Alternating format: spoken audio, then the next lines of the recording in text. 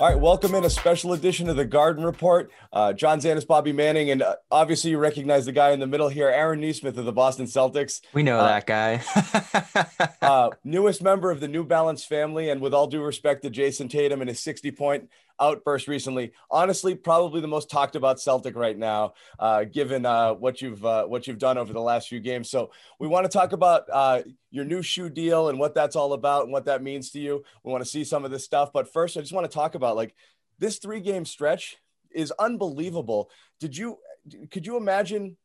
You would have been doing what you've done over the last 3 games, playing the minutes you've been playing and the contributions you've been making, given where you were at other points in this season? I mean, it's just continuing to work and continuing to believe and do the groundwork like every single day, not changing my routines, coming in early in the morning and doing what's asked of me, and then trying to do a little bit more, and making sure I'm paying attention to everybody, the guys who are playing, guys who aren't playing, so that when I get my opportunity, I make the most of it. Yeah, for sure. And the shot making, I think it's tough coming into the league, being a guy as a shooter who, is just getting a couple looks every night, and, whether it's going in or not, he's kind of deciding whether you have a good game or a bad game. And to start this year, you weren't hitting a ton of shots, and now that's finally coming now. How tough was that to roll with, just having, 4 or 5 shots kind of decide, in your 15, 16 minutes, whether it was going to be a good night or a bad night? Just riding the wave of the ups and downs of the game of basketball in the NBA. Can't get too high on the game, can't get too low in the game. So, not shooting the ball that great in the beginning, just continuing to do what I do, continuing to work, and continue to get the same amount of shots and reps up every day. And I know they would start falling eventually.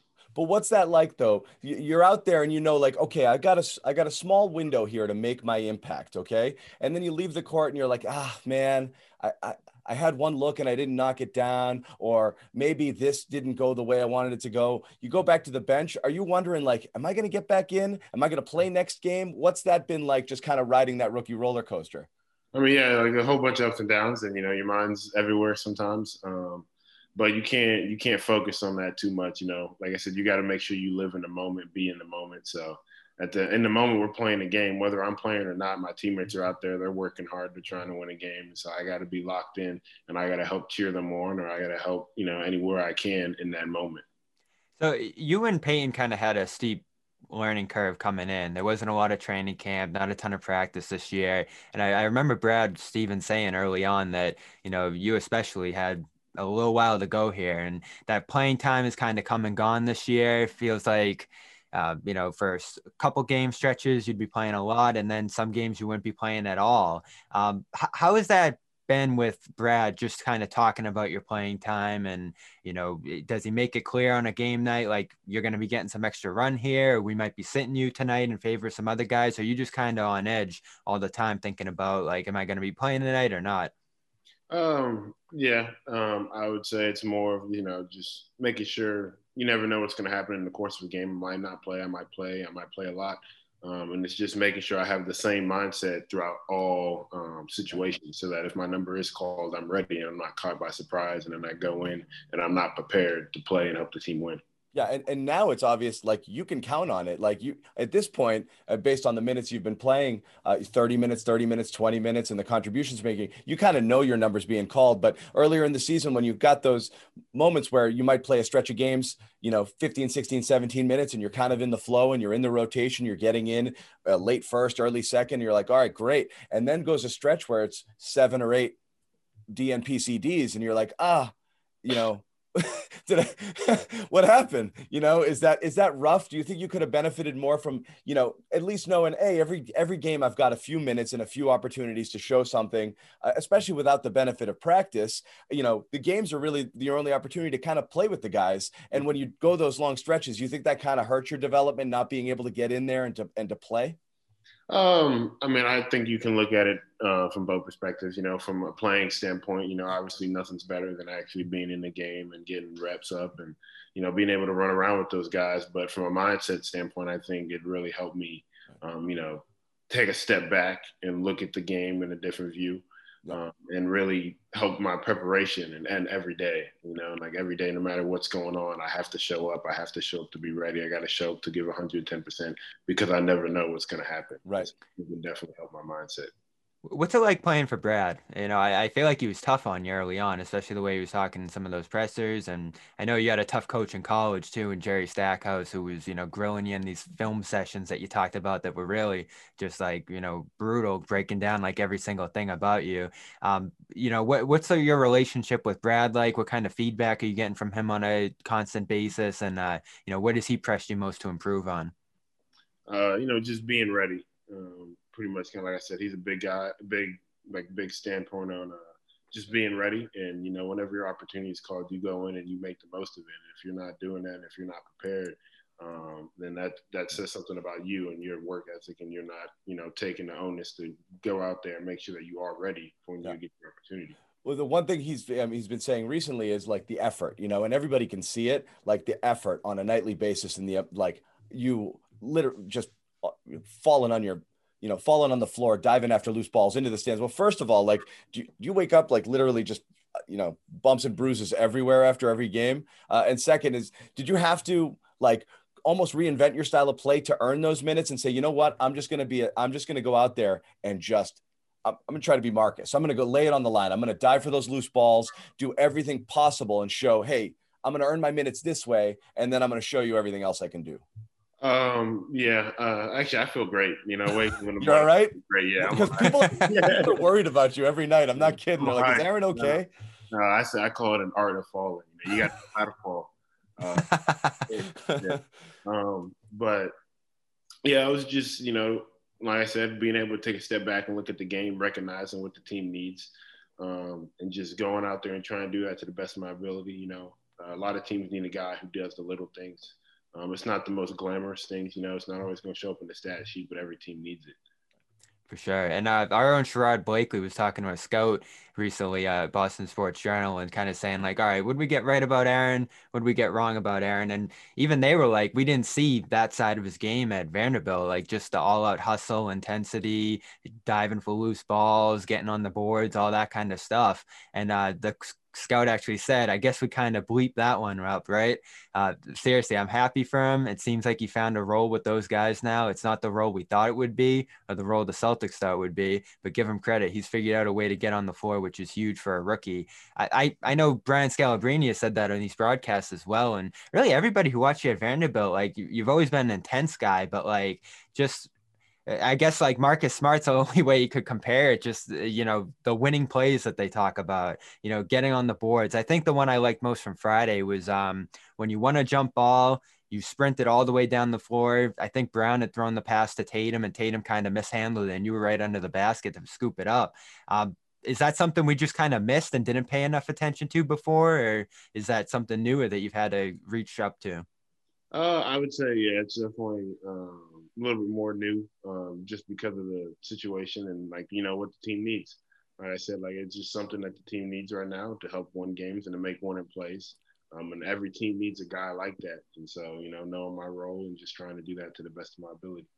What's it been like? You were on the court for history with Jason Tatum and the 60 points. Now, not just that game, but every game. I mean, these guys are Jalen and Jason specifically stars, and 2-3 years ago, they're coming in and they're trying to figure out how to make an impact. What do I do here? Growing pains, rookie pains, and this and that, what's that like being around them? And are you able to learn from them? Every single day being around them, you learn from them. I mean, like you said, they're stars. They're phenomenal basketball players. So every opportunity that I get to be around those guys, I just learn so much. And so it's a great opportunity for me. And I'm very lucky to be able to play with those guys. But do they take you under their wing? Are they like, all right, let me show you, because this is a weird year, right?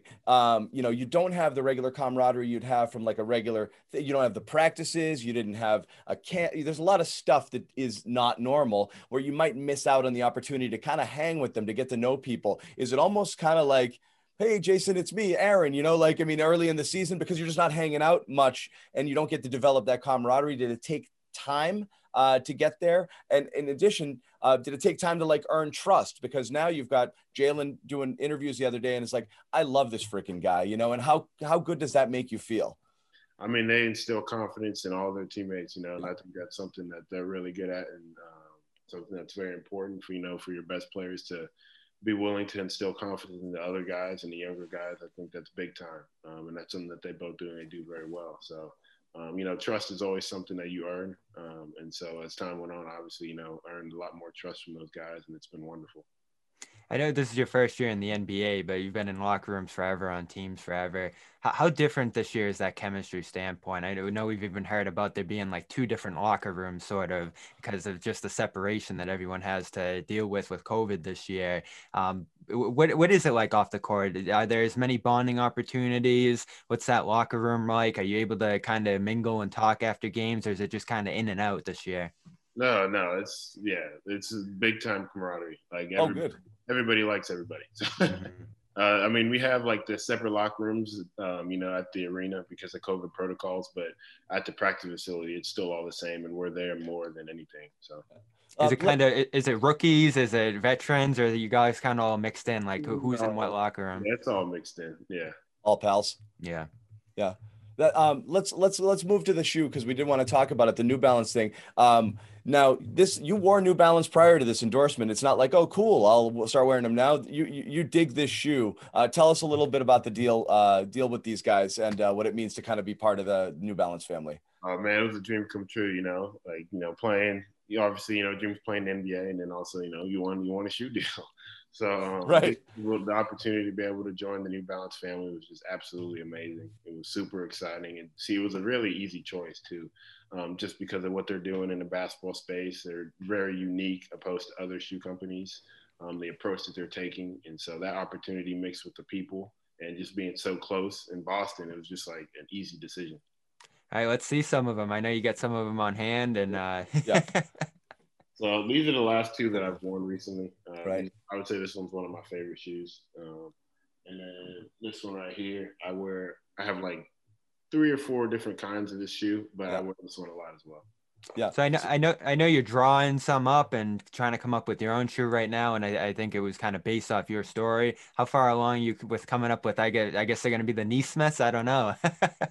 No, they're not my own shoes. Just like it's like a code design, and pretty much kind of just bring my growing up and envision my story and bring it to life a little bit in the shoes. Well, Aaron, we don't want to take up any more of your time, but we do want to say again, the viewers of our show and our podcast are gaga over, your development and seeing you continue to grow with the team. I just want to ask just one last basketball question.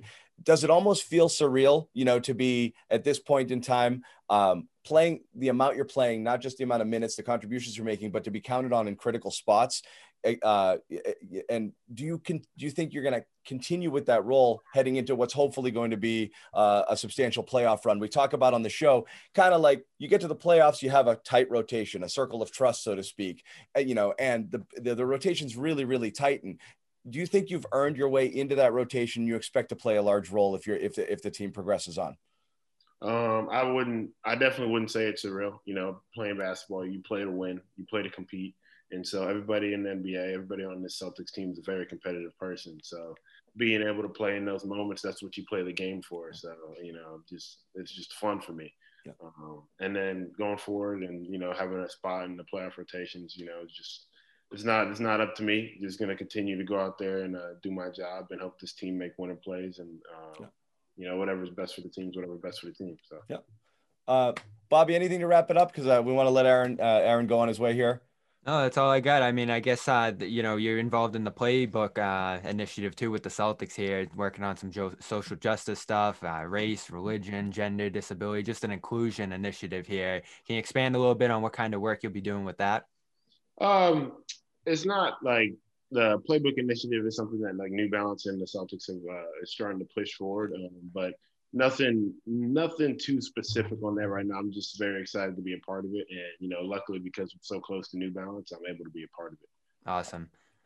Thank you, Aaron. Again, thank you for your time. Once again, this is a Garden Report with Aaron Neesmith, Celtics rookie guard, newest member of the New Balance family. Aaron, we'd love to have you on again. If you're ever hanging out and bored after a game, want to jump on our post-game show, the viewers and the fans would absolutely love to have you in there. So let us know in the future. But otherwise, good luck with the rest of the season, the stretch run here, the final 7 games, and then hopefully, as we said, on into the playoffs. Aaron Neesmith, thanks. Awesome. Thank you.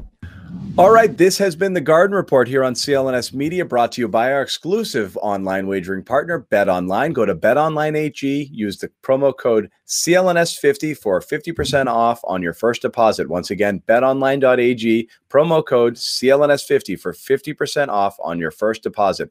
BetOnline, your sportsbook experts.